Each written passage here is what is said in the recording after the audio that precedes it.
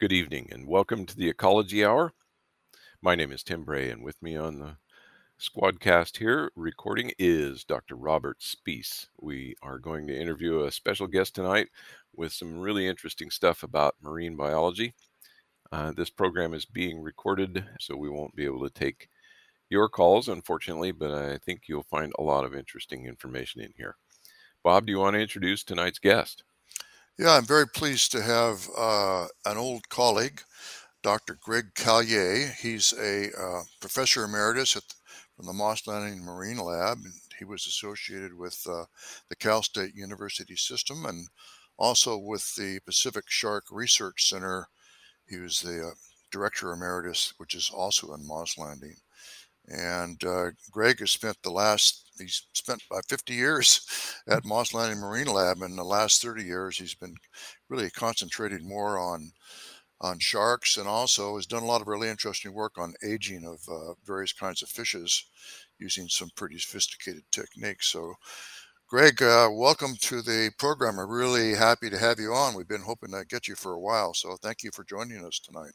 Thank you, Bob, for inviting me. You and Tim are gracious hosts. Yeah. And so we usually ask our guests to talk a little bit about how they got into, being an ecologist, and, did it start early in life? They've got some interesting kind of tidbits of information you can pass along, and maybe some encouragement to some of the younger people that might be interested in becoming ecologists. Okay, well, I started in Santa Monica, was born and raised there, and as a young child, I had Legg-Perthes disease, which means I couldn't walk or move very much. But by the time I recovered from that at the age of 12, I spent almost all my hours on the ocean or in the ocean. I spent a lot of time surfing and snorkeling, and spent a lot of my time going to the beach in Santa Monica. Because of that connection with the ocean, I absolutely fell in love with it early in life. And I decided to go north about 2.5 hours to Santa Barbara. And I went to UC Santa Barbara starting in 1961, finished my BA there, and then I got into a deep sea fish ecology program under Dr. Al Ebling and worked with him or for him until I graduated in 1972. I worked on deep sea fish ecology, their vertical migration and feeding habits. And I got back from a vacation just after finishing, and I saw a mimeographed sheet advertising a position at Moss Landing Marine Laboratories for an ichthyologist. I immediately called and asked to apply. I was about ready to go play beach volleyball at noon, and I get a knock on the door by this Frenchman, Dr. Robert Arnauld, who was the acting director of Moss Landing Marine Laboratories. He caught me with my shorts on, a volleyball in my hand, and interviewed me for 3 hours. It was wonderful, but I missed the volleyball. I was asked to come up and give a seminar the following Friday. I drove from Santa Barbara to Moss Landing in the middle of Monterey Bay on a Friday with a friend of mine who was also a grad student there at Santa Barbara. Gave my seminar, met everybody, came back, and by Monday morning, I was offered the job. It was one of these blissful situations that just don't happen very often. No, yeah, that never happens. Wow, what a story. So I was very lucky. I got thrown into teaching quite early in life, but I had taught a lot as a grad student at Santa Barbara, as a teaching assistant, and actually helped a couple of professors give some of their lectures on plankton and fish ecology. So I had a good start. I can attest that was a tough time to get a job, because I got my advanced degree out of USC back in 69, 70, Mm-hmm. and it seemed like 2 years before there were plenty of jobs to go around for graduates, and all of a sudden there were like 150 people applying for every job. So you must have impressed them at Moss Landing.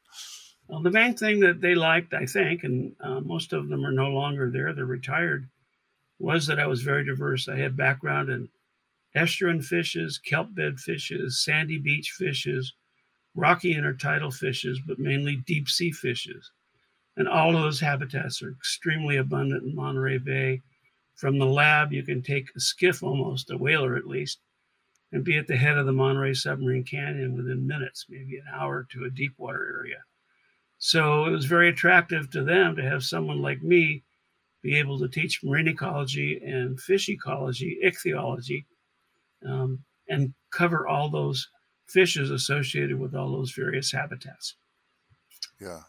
Yeah, well, that's very attractive to me because we have a similar situation here. You do? Yeah, it'll be great to hear about some of these, your work, because we have a similar setting up here with a deep marine canyon that's easily reached with less than an hour's boat ride. That's right. And at that time, over the last years or so, we've had 3 research vessels, all capable of taking a class size of maybe 16 to 18 students out for the day, trawling, and nowadays dropping submersible cameras to look at the habitats right off our shore. So it's an experience that not many students in marine ecology get. That's that easy from an institution. Yeah. Well, you had a hell of a great major professor at UC Santa Barbara, Al Ebling. A few of us were lucky to know him. He was a great guy and a very knowledgeable guy about kelp bed ecology and fish ecology in general, and hell of a human being. So, yeah. I appreciate that, Bob.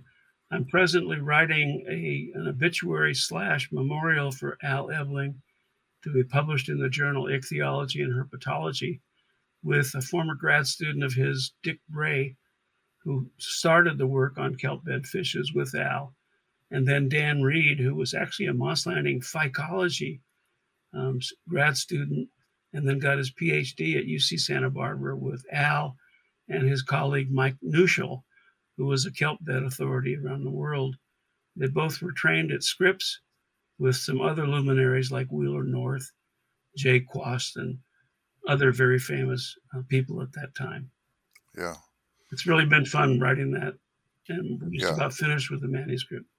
Yeah, kind of touching on the history of marine science through the scientists that have participated here along the coast for the last 50 to 70 years. Exactly. Yeah, interesting. Well, let's hear a little about some of the research you've done. Yeah. Well, when I first got to Moss Landing, I decided to focus on deep sea fishes because it was natural. And we went out and did a project that was funded by Sea Grant using traps to capture sablefish or black cod. It was a fishery that was just starting. Now it's one of the top 10 in biomass caught along the coast. And we did tagging, tracking, age and growth, and feeding habits of sablefish. About the same time, I had 2 or 3 grad students very interested in estuarine fishes. So we started focusing also on Elkhorn Slough, a natural coastal embayment. Some would call it an estuary, but not a classic estuary with a river coming from one end. And we studied the fish ecology there. The invertebrates were covered by Jim Nybakken, our invertebrate zoologist, and the phycology, or algae and plants, were studied by Mike Foster and his students. We did about 5 years of research there, and that was fun. I had other students getting involved in kelp bed fishes, and they're all faculty at various places now, which is a phenomenal achievement, I think, for them to do. And because of my interest in deep sea and the life history of fishes, I started probably in the mid-70s, late 70s, looking at ear bones or otoliths and counting growth zones in sections or whole ones, depending on the species, to try to figure out how old they got, how fast they grew, how early in life they matured, and how that related to management of fisheries for those who had fisheries focused on them. That resulted in a technique developed by several students, the main one being Alan Andrews, who got his PhD at Grahamstown in South Africa and worked in Hawaii and now is in Sweden, looking at growth zones in otoliths, ear bones, and also using radiometric, which is something I'll define in a second, and bomb radiocarbon ways of validating the growth zones. Radiometric mainly focused on the ratio between lead-210 and radium-226. radium-226 decays into lead-210 at a constant rate. And you can take a zone in an ear bone and look at the ratio of lead and radium and figure out about how old it was and superimpose that on a curve of what we think the growth curve for that species was. He started doing that for his masters on rat tails, grenadiers, a deep water fish that gets to be about 60 years old. And then we focused on at least a dozen species of rockfishes, plural, and thorny heads. And some of those were aged and validated up to over 120 years. That would be the yellow eye rockfish. So it's a tool that really allows one to figure out how these minute and numerous growth zones really do tell the life history of the age of fishes. Another technique was one that we developed with the Lawrence Livermore Laboratory, Bob, actually, where we looked at bomb radiocarbon from the bomb blasts in the 60s, mainly in Polynesia, where there was an atmospheric source of bomb radiocarbon, carbon-14, that went through the phytoplankton, picked up, and then anything that ate the phytoplankton or would eat the phytoplankton would incorporate that into a calcified structure that didn't change over time, like the ear bones of fishes, otoliths. And as it turns out, that's become a very valuable tool and has helped us age a lot of things. In one case, with the yellow eye and also with the canary rockfishes, we've used those two techniques simultaneously to validate long-lived ages of those species. And the bomb radiocarbon and the radiometric ratios tell us virtually the same story in both cases. That's amazing. Go ahead. I was just going to say it's amazing what you can tell by looking at calcified structures, because I know in the early 70s I was working with Vic Noshkin when I was at Lawrence Livermore Laboratory, and we were out in the Pacific atolls and taking coral heads and slicing the coral heads and then putting them on a piece of film and developing them for a month or two, and then we could see the bands. So we knew the bands were the most intense bands, or I forget the dates, but in the 60s or 50s or 60s somewhere. And then you could look at how much growth there was and actually calculate how fast the radionuclides are being flushed out of the lagoon. And so this, and you can tell a lot, right, from fish otoliths. Yes, pretty much the same idea, except the fish are mobile and the corals are not. But right. Alan actually did a couple papers on deep sea corals from here before he left and used the radiometric age validation technique on those as well. You can't use the bomb radiocarbon because it doesn't go that deep in the water. It doesn't stay. But anything calcified will do it. So we then tried the techniques on tarpon, and that got us up to 60 years old for the tarpon in the Atlantic. And that was with a colleague, Dave Secor. We've tried it with sturgeons. It didn't work. We've tried it with angel sharks. Their growth zones don't seem to be laid down on an annual basis. So those were quote unquote failures. And my poor students who discovered that were all crying about their thesis being a failure. But I said, no, publish it, because at least we'll know, in the future people will know that technique is not the one to use. And maybe they could look for other techniques of figuring out how old and how fast they grew. That always reminds me of the famous quote attributed to Edison, right? Yeah. Edison, at one point, someone asked him, an impertinent reporter asked him, don't you get frustrated with all these failures? And he said, I haven't failed. I've just successfully found 10,000 ways that don't work. That's absolutely right. And both of these students that were worried about this ended up getting their master's degrees, publishing on negative results, and went on to get PhDs. And both of them are still working on age and growth, both of sharks and rays and bony fishes. So it's a success story. Yeah, in science, you learn a lot more from the failures than you do from successful experiments, actually. That's right. Well, since this technique worked with bony fishes and their ear bones, we thought it might work with sharks and rays. In the late 70s, I had students who were studying elasmobranchs, sharks and rays and chimeras, but mostly sharks and rays that lived in Elkhorn Slough, and they had a derby. And because the shark derby brought in specimens, mostly dead sharks, we could take parts from them. So we took vertebrae, we took other, not bony, but cartilaginous structures like fin rays, spines, and started looking for growth zones in them. This was in the mid-70s. They stopped the shark derbies in the late 70s, early 80s, because they decided it wasn't really a good idea to be killing this many sharks. So we started a technique where we got somebody who was relatively wealthy to donate a few $1,000s, and we had them measure, tag, and release all sharks and rays that they caught.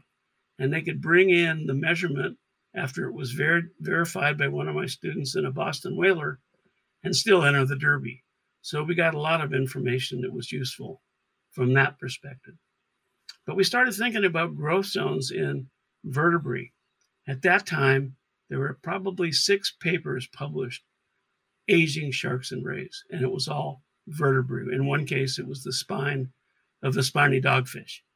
So I had students that did that approach to estimate growth of the most common commercially captured sharks and rays: angel sharks, leopard sharks, smoothhounds, makos, threshers, blue sharks, and others. We ended up looking at about 30 species total over the time. But we had no way of validating except to tag and release and recapture. Tagging and release and recapture is very time-consuming and very expensive. We were lucky to work with a gal at Tiburon in the National Marine Fisheries Service, Sue Smith, who had tagged over 1,000 leopard sharks and put tags on them and was getting returns. And that was our first example of using tag recapture as a basis. Once the fish is caught again the second time, it's collected and it's sacrificed. And we got the vertebrae out of those, and we validated where the tetracycline that we'd injected it with when it was tagged was in terms of the growth zones in the vertebrae. And we used that as our first validation. It worked, and we published several papers on that. Same thing was true for angel sharks, but the growth zones did not help. We used tag recapture instead. And then we started thinking about the radiometric and the bomb radiocarbon use to validate growth zones. And that's when I got really involved in shark and ray biology. And we published papers on the white shark, several of them, papers on the mako and thresher using tag recapture. And one thing led to another. I wrote book chapters on aging and growth studies of sharks and rays. And that's how I guess, got relatively well known, because I was asked to write book chapters on the subject. And I developed a whole lot of friendships among colleagues in Taiwan, Japan, China, Mexico, South America. It allowed me to travel to a lot of fun places and meet some really great people. All right. Let's just maybe take a minute and explain to people, why is it so important? Why was this question such a critical thing to understand? Why do we need to know how old these fish are? That's a good question. If you were fishing guppies, it would be no problem, because they live probably 5 years old and reproduce in their first life and lay down 5 growth zones and die.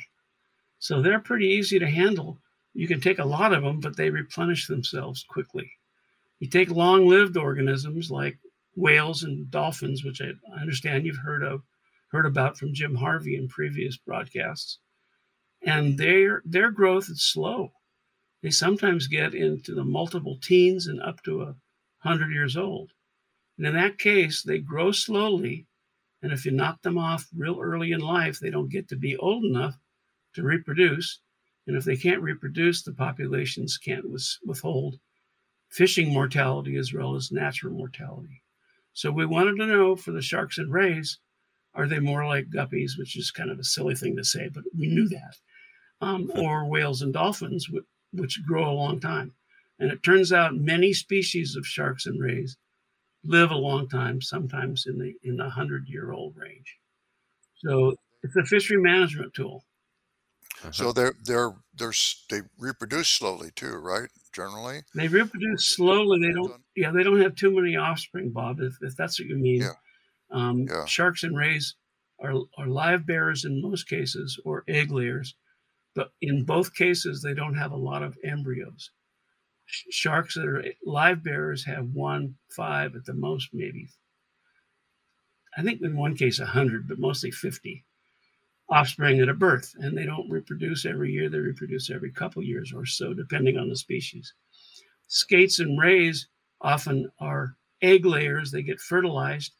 The female develops the fertilized egg and lays a shell around it and exudes that into the ocean. And that takes 6 months to a year to hatch. So they're not, the word we use is fecund. They're not really fecund. They don't put out a lot of offspring, either in terms of number per birth or frequency after maturity. Listeners, if you just joined us, we're talking to Greg Callier, Professor Emeritus at Moss Landing Marine Lab, who spent a good part of his career studying sharks and fishes in general.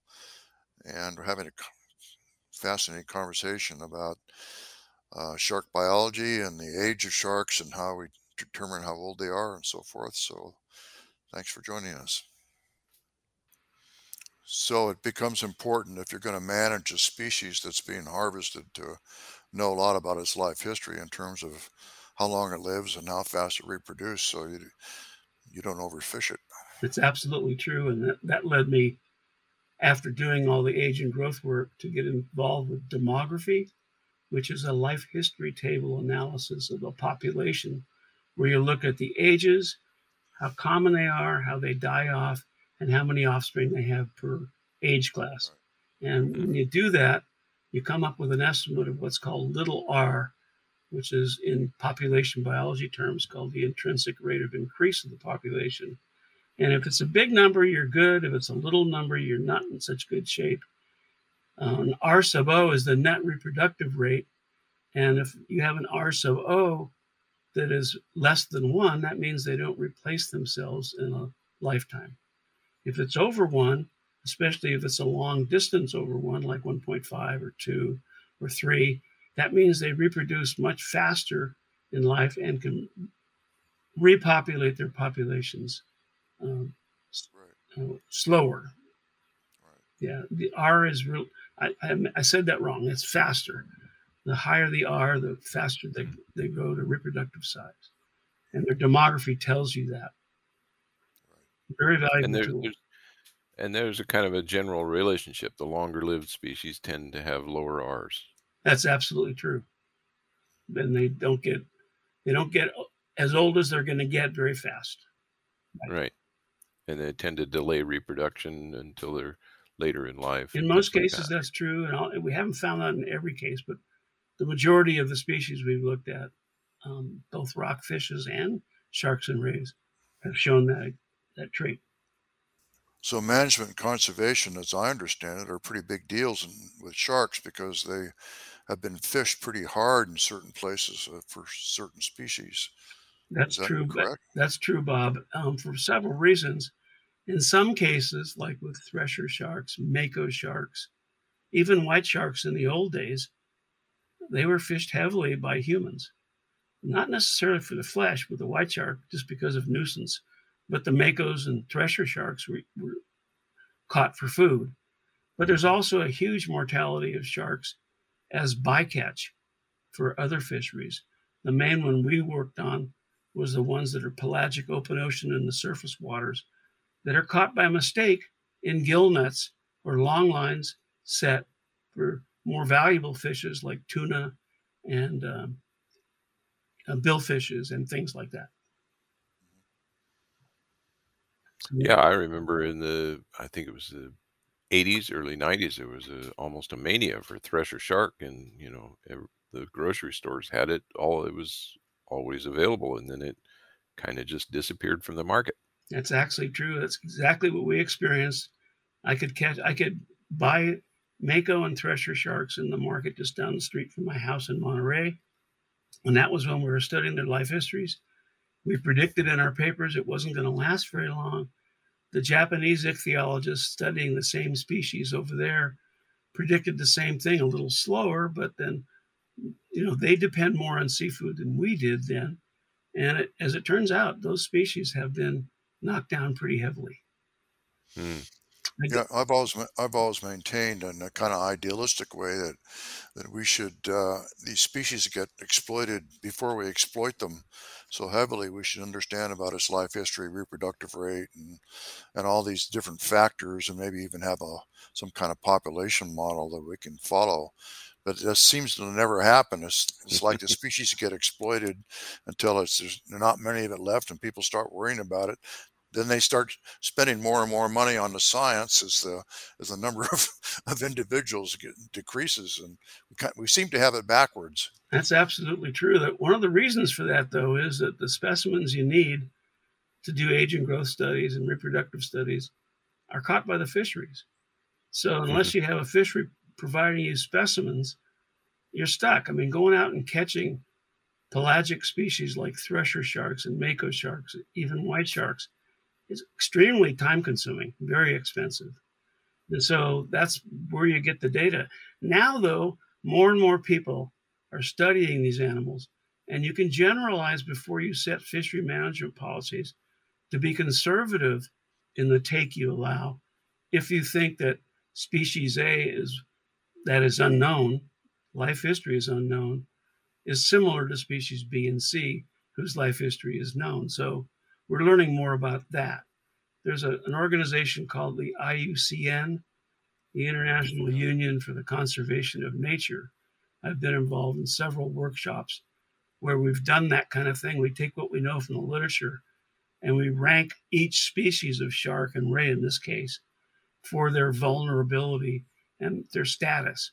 So the IUCN produces what's called a red list, which is then used by the Monterey Bay Aquarium, for example, in their seafood watch, to propose to the public and to the fisheries to be conservative taking those species or not to take them at all or eat them at all. So as we know more, I think that problem is getting to be less and less. But the pressure on the fisheries is increasing all the time, it seems like. And, well, so is the human population. So there you go. There you go. Yeah, and people are eating more seafood. So there's a lot more pressure. There are more fishermen out there. Fewer of them are using really destructive techniques like bottom trawls, which drag the bottom and take many of the bottom fish, and don't always take the target fish, but kill them all. And hook and line and gill nets. They're being used less and less and more conservatively and more farther offshore. So I think the damage being caused is less. But it's all relative. It's still high. Yeah, last week there was a big article in the New York Times about China's fishing off the coast of South America, and it was pretty eye-opening. They had to show a map of all the tracks of Chinese vessels that were in the area over the last, couple of months or something, and it was pretty impressive. It's amazing where these ships can go, and it comes from countries where they need the food: Japan, China, Korea. Right. All the shark fisheries in the Gulf of California got fairly decimated in the late 70s by large trawling fisheries, vessels from all over the world that came into Mexican waters where there's very little regulation and knocked down all the large sharks and most of the females, even if they were pregnant. We did a 2-year study on the coast, both coasts of Baja, looking at the artisanal fisheries for sharks and rays, and published that a few years ago. It was a pretty sad story there. Are there any generalizations you can make about recovery of those species that were knocked down so hard? Not yet, but the techniques we use to interview fishermen in the artisanal fisheries in Baja California and the west coast of Mexico are now being used by Mexican scientists, all of whom we've known over the years, and they're repeating those studies. So ultimately, there will be long-term studies of the catches of these fisheries over time, and we'll be able to know more. But the first indication is size and the sizes of the majority of species has not started coming up yet. Yeah, that's common to a bunch of fisheries, right? You bet. Your first hint that you're doing it wrong is you just can't catch big fish anymore. I had a grad student who worked in China on the shore, and he brought trawls back there to sample the fishes, and you'd be amazed at the sizes of the fishes in the Yellow Sea. They were tiny. I mean, they were down to 6 to 8, maybe 10 inches at the max, and there were still fisheries for them. And a lot of the species that he found lived to be longer and larger if unfished. So that was a good story. I mean, a sad story. There's also apparently a genetic effect, as I understand it. So you start harvesting the large fish, and then what happens is the smaller ones reproduce, and then you actually end up having much smaller fish in your population after a while, and it becomes a kind of genetically fixed, as I understand. Yeah, I think you're right. I don't know much about genetics, but I've heard the same thing. That the structure of the population genetically changes along with the size of the population. Yeah, interesting. Yeah, because you would think that if you just stopped keeping the big fish and let them grow old enough, they'd get to be as big as they used to be, but that's not always the case. Well, it hasn't been tested very often, that's for sure. Yeah. But even in fisheries like, where we are, there's the rockfish and especially the lingcod. Right. And, the lingcod fishery is pretty robust. There's a lot of lingcod out there. There's no shortage whatsoever. But they're not as big as they used to be. Yeah, that's size selective predation by the fishermen. They're taking the big ones, and it's knocking the size down. But remember, lingcod are bony fishes, and they're teleosts, or higher bony fishes, and they're egg layers. So they're laying clumps of eggs that are fertilized. So they're still putting out sometimes millions of eggs that aren't touched by humans yet until they grow up to be the size that they can be caught. Same is true for cabezon and fish like that. So the reproductive mode makes a big difference. Yeah, exactly. Because the lingcod, my understanding is they live to be about maybe 20 years old. And the older ones, as you say, can have upwards of 500,000 eggs. Yes, that's true. I think they live longer than that, Tim. Do they? But I can't find in my brain up here. I can't remember the paper. That might be the average maturity around here. I know that. Maybe that's it. I think we've had some conversations before with Dr. Milton Love, who I'm sure you know. No, I was the TA in the ichthyology class that he took when he was an undergraduate. Yes, I know him. We published books together. That must have been interesting. He's a character. He's a lot of fun to be around. Oh, yeah. I knew him when I was doing research at Santa Barbara on the petroleum seeps down there. Yeah. Interesting guy. Yeah, he's got a great sense of humor. He's a great interview, I'll tell you. He's still there, and he was one of Al Ebeling students as well. When we talked to him, he brought up the idea that we're kind of regulating a lot of these fisheries the wrong way. We have a minimum size limit when we really ought to impose a maximum size limit and leave the larger, older fish to do most of the reproduction. Is that the case? That's specifically, he's talking about rockfish, and I think that's probably the case for lingcod. I always turn them loose if they're. I have a maximum size limit that for myself, but and a lot of the other fishermen I go out with think I'm crazy for turning a big lingcod loose. But how many other fish are like that, where the larger and older they get, the more reproductively successful they I think the majority are like that. Are they? I do. Yeah, I know in rockfish it's that way. To the point that rockfish get up to 80, 100 years old, depending on the species, and they're still reproducing. There's no senescence that anybody has seen and really documented very well. One of the fishes that I think has been managed the way you're talking about, Tim, is the white sturgeon. And I think that there is after a certain size, they don't want you to keep them. Right, they have what they call a slot limit. Exactly. Both a minimum and a maximum size. That's right, and that's the one species I know about. I I would like to see that for lingcod. Probably not a bad idea, but here the problem is the same as that Bob talked about. Until there's a problem, we don't really know. Right. And so Yeah. far, there's Yeah. no problem with lingcod. They're all sport fishery. Right. So on the sharks, Yeah, now their reproductive rate doesn't really vary that much with age, does it? I mean, the fishes that we're talking about, the bony fishes, the the older and larger and fattier they get, the more they reproduce. right. And as you say, an interesting feature is there's no sign of senescence. They just reproduce more and more and more the older they get. That's And true. the evidence is that the quality of the eggs and what can be fertilized and raised through hatching actually increases as they get older because they can put more reserves into the eggs. I've seen a couple papers along those I lines. think that's Yeah. true for rockfish. I don't know about Yeah. Yeah. I don't know about sharks and rays, but I do know that some of the species we've looked at, we've done some reproductive studies, and the older they get, the more offspring they can have. But it's not magnitudes more because they're live bearers. That means there's only so much room inside mom Uh-huh. to have the babies. So it may Yeah. go from 5 to 10, 10 to 20, depending on the species. The larger the female, the more they can have, but they don't have them very frequently. So it's a wash there. Yeah, talk a little bit about that with these larger sharks like the white sharks, threshers, and makos, and what is their life history, and there's some weird things that happen when they're carrying live young.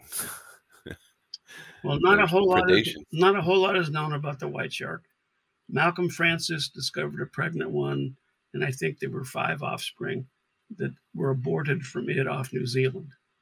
And I don't know for sure how many more pregnant female white sharks have been taken and what we know their fecundity might be.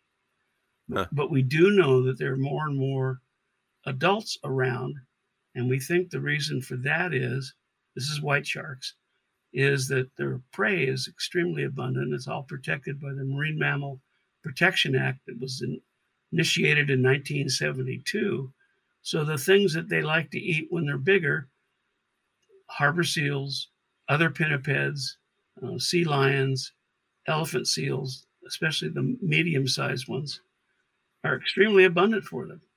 So there's nothing limiting the white shark population.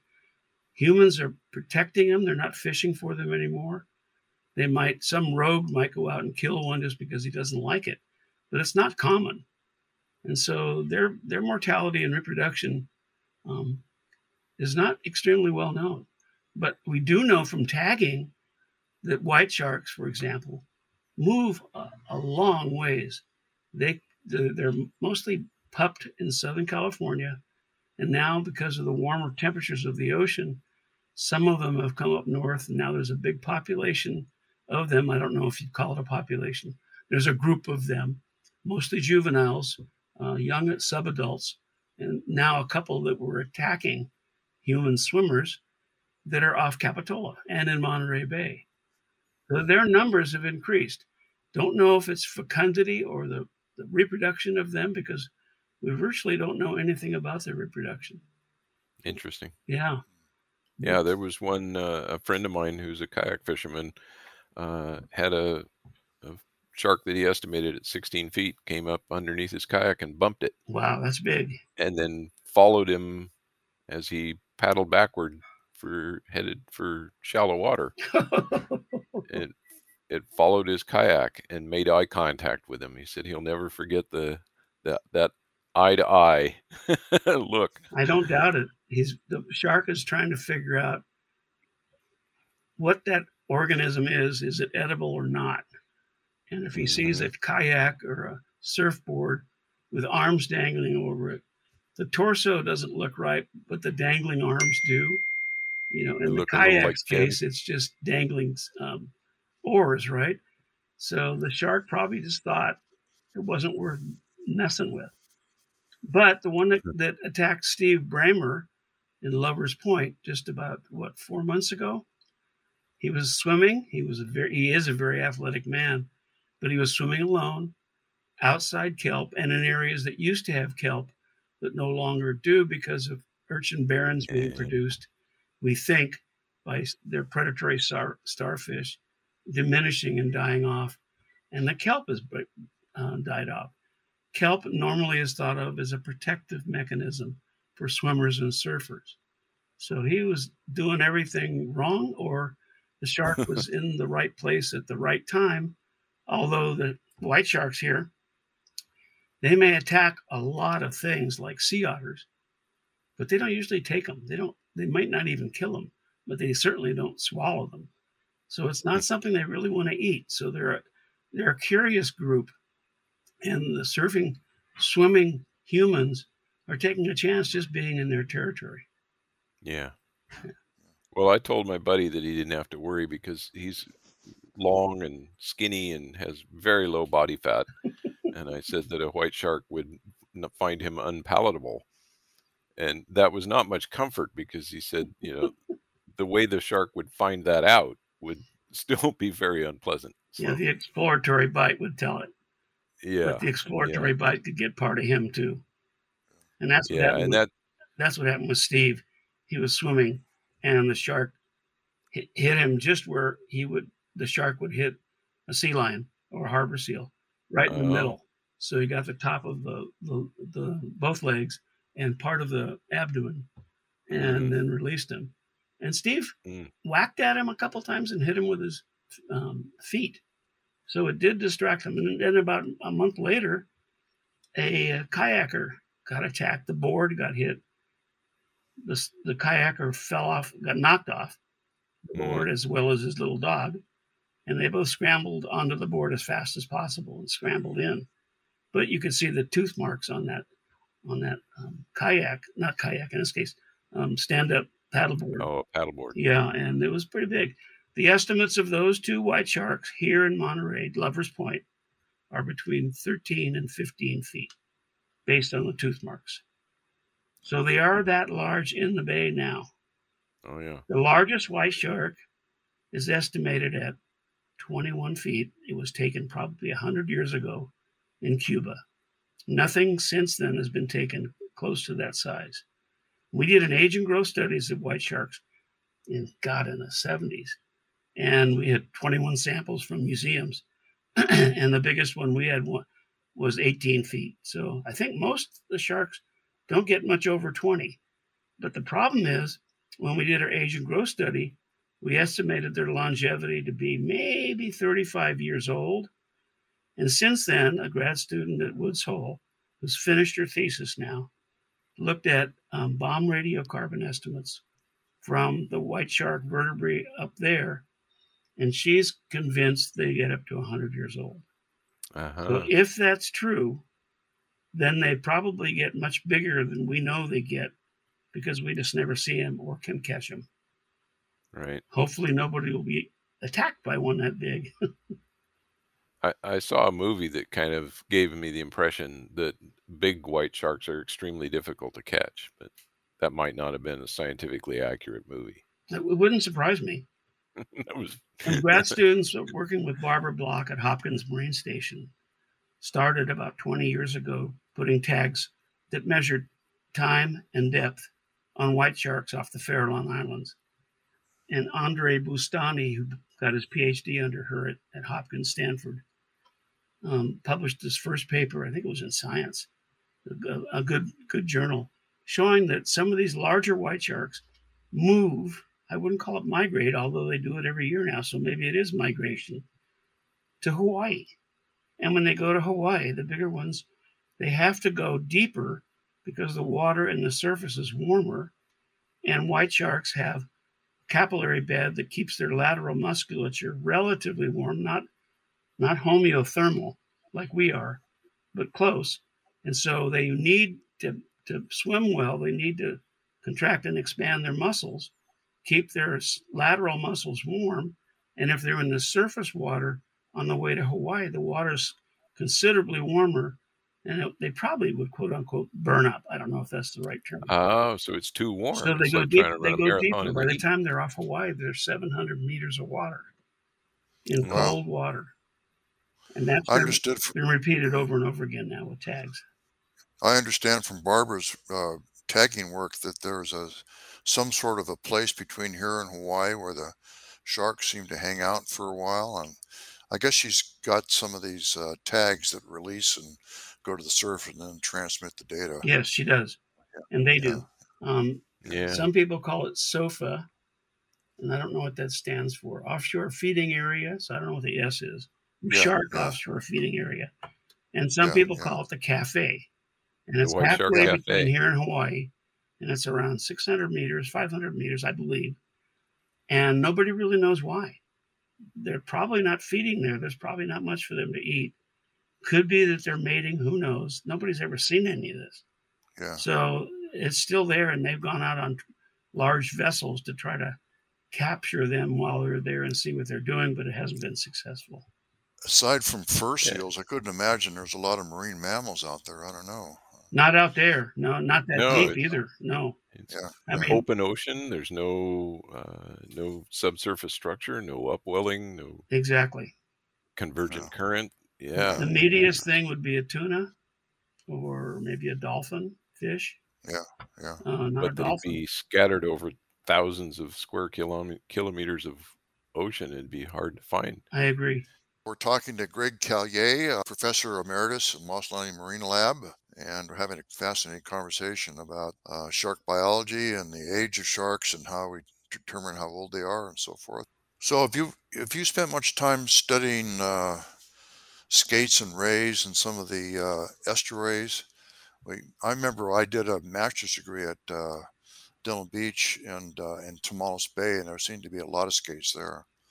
There was a guy named Tappan Banerjee that did kind of a way back when in mid '60s. I've heard the name. Survey of the fishes of Tomales Bay, and my recollection is they had a lot of I don't know how many species, but he came across a lot when he was doing beach seining. I would think it would be mostly rays, unless you're at the mouth of Tomales Bay, where skates are usually offshore. Yeah. And they're real pointy. And the ones that you'd see there that would really be abundant would be the bat ray, Myleobatus californicus. Yeah. And the leopard shark is there too. And people from Davis have studied that. Do they have any electric rays up here? I know that Dick Bray used to fool around with them with photographing them and using their electric current to complete the circuit and flash his bulb. Yeah, he published a paper. Water. He published a paper in Science called "The Night Shocker." Yeah, right. And I gave him the title just to take credit for that. He did the work. I thought it was pretty imaginative to get the ray to take his own picture with his electric current. Well, he's talking about that a little bit in the paper that we're writing about Al Eveling, because that was when Dick was a grad student at Santa Barbara. Yeah. That was the electric ray, and I had a student, Julie Neer, who worked on electric ray at Moss Landing for her master's degree. But most of the specimens came from Southern California. We catch them occasionally up here, but not often. And as far as skates are concerned, we studied a lot of skate ecology since we started the Pacific Shark Research Center in the early 2000s. Dave Ebert has taken that over now since I retired. And we've had probably together between us a dozen students studying at least a dozen species of skate, mainly their feeding habits and also some of their age and growth. Most of that's been published, and I can always send people reprints if they want them. But they're pretty much benthic feeders like the rays. They're all benthic feeders.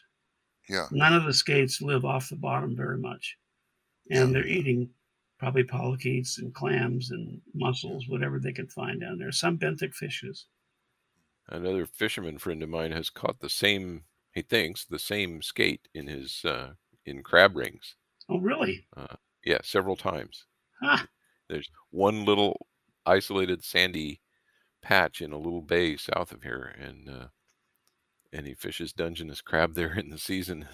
Yeah. Over a period of 30 plus years, he's caught a skate in this trap several times, and he thinks it's the same fish because it's bigger every single time. Too bad he can't find somebody to give him a tag. Yeah, well, we Yeah, probably yeah. could. Maybe, yeah, put us in touch with the right person. We'll see if we can, You because know, by now it might be a pretty old fish. It's pretty big, he said. right? But that tells me something that I should have mentioned a long time ago. We learn a lot just from sampling what fishermen catch. Fishermen in general know way more than we'll ever know about what's really going on with some of these species offshore. And the reason is they're out there every day and they Yeah. see what they see. Some of them don't report it, others do. And the ones who do help us a great deal. So your friend might be one of those really good ones. Yeah, he has a scientific mind, actually. He's not a scientist, but he's a keen observer for sure. And you're right, a lot of fishermen are extremely keen observers. They are. Yeah, they're motivated to learn. I agree. Well, we've got about, I think, maybe 10 minutes left in the show.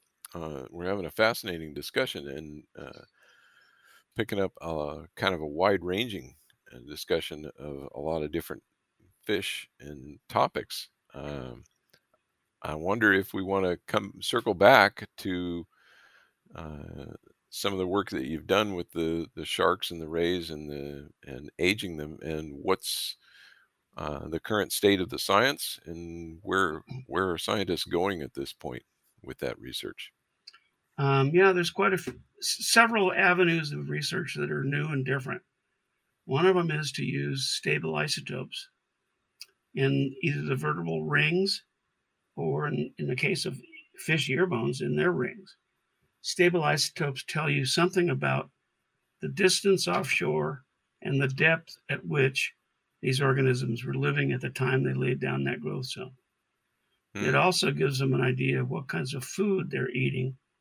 You don't have an array of prey like you would with a stomach content analysis, but you have a relative idea from the two stable isotopes at what trophic level they've been feeding. So that's one major tool that's been used more and more lately. A second thing that we learned that's kind of interesting, and we learned this maybe 15 years ago, we had looked at enough species of sharks and rays and of rockfishes to publish a paper that had in the title, Deep Dwellers Live Longer. And so it looks as though this is true with rockfish, and it looks like it's true with some of the cartilaginous fishes too, like the Greenland shark that was recently published on. The deeper they live, the longer they live, and the slower they grow. And so this is true in the case of the rockfishes, the thorny heads, and the deeper dwelling yellow eye rockfish, and so on. And it appears that it's the temperature, probably the darkness all the time, and the relative lack of food. They survive, but they don't grow as fast, or they don't become as robust. So that's got fishery implications as well. And the main reason I say that is that the IUCN and other fishery management organizations are starting to realize that fisheries are moving farther offshore because the nearshore fisheries they've been focusing on are dwindling or in some cases depleted. So if you're starting to fish more for thorny heads or deep sea rat tail fishes, or rat fishes, if that's true, then you need to know more about the life history of those deeper dwelling organisms. And as a matter of fact, at one stage, we were approached by some people at USC who are studying gerontology, and they wanted us to publish in their journal, which is what we did. The whole thing is that they wanted to know why we thought these deeper dwelling species lived longer. They wanted to know from the human perspective what kind of traits they live in that maybe humans could live in. And I kept saying, well, they can't live in the dark. They can't live in water that's 5 degrees centigrade.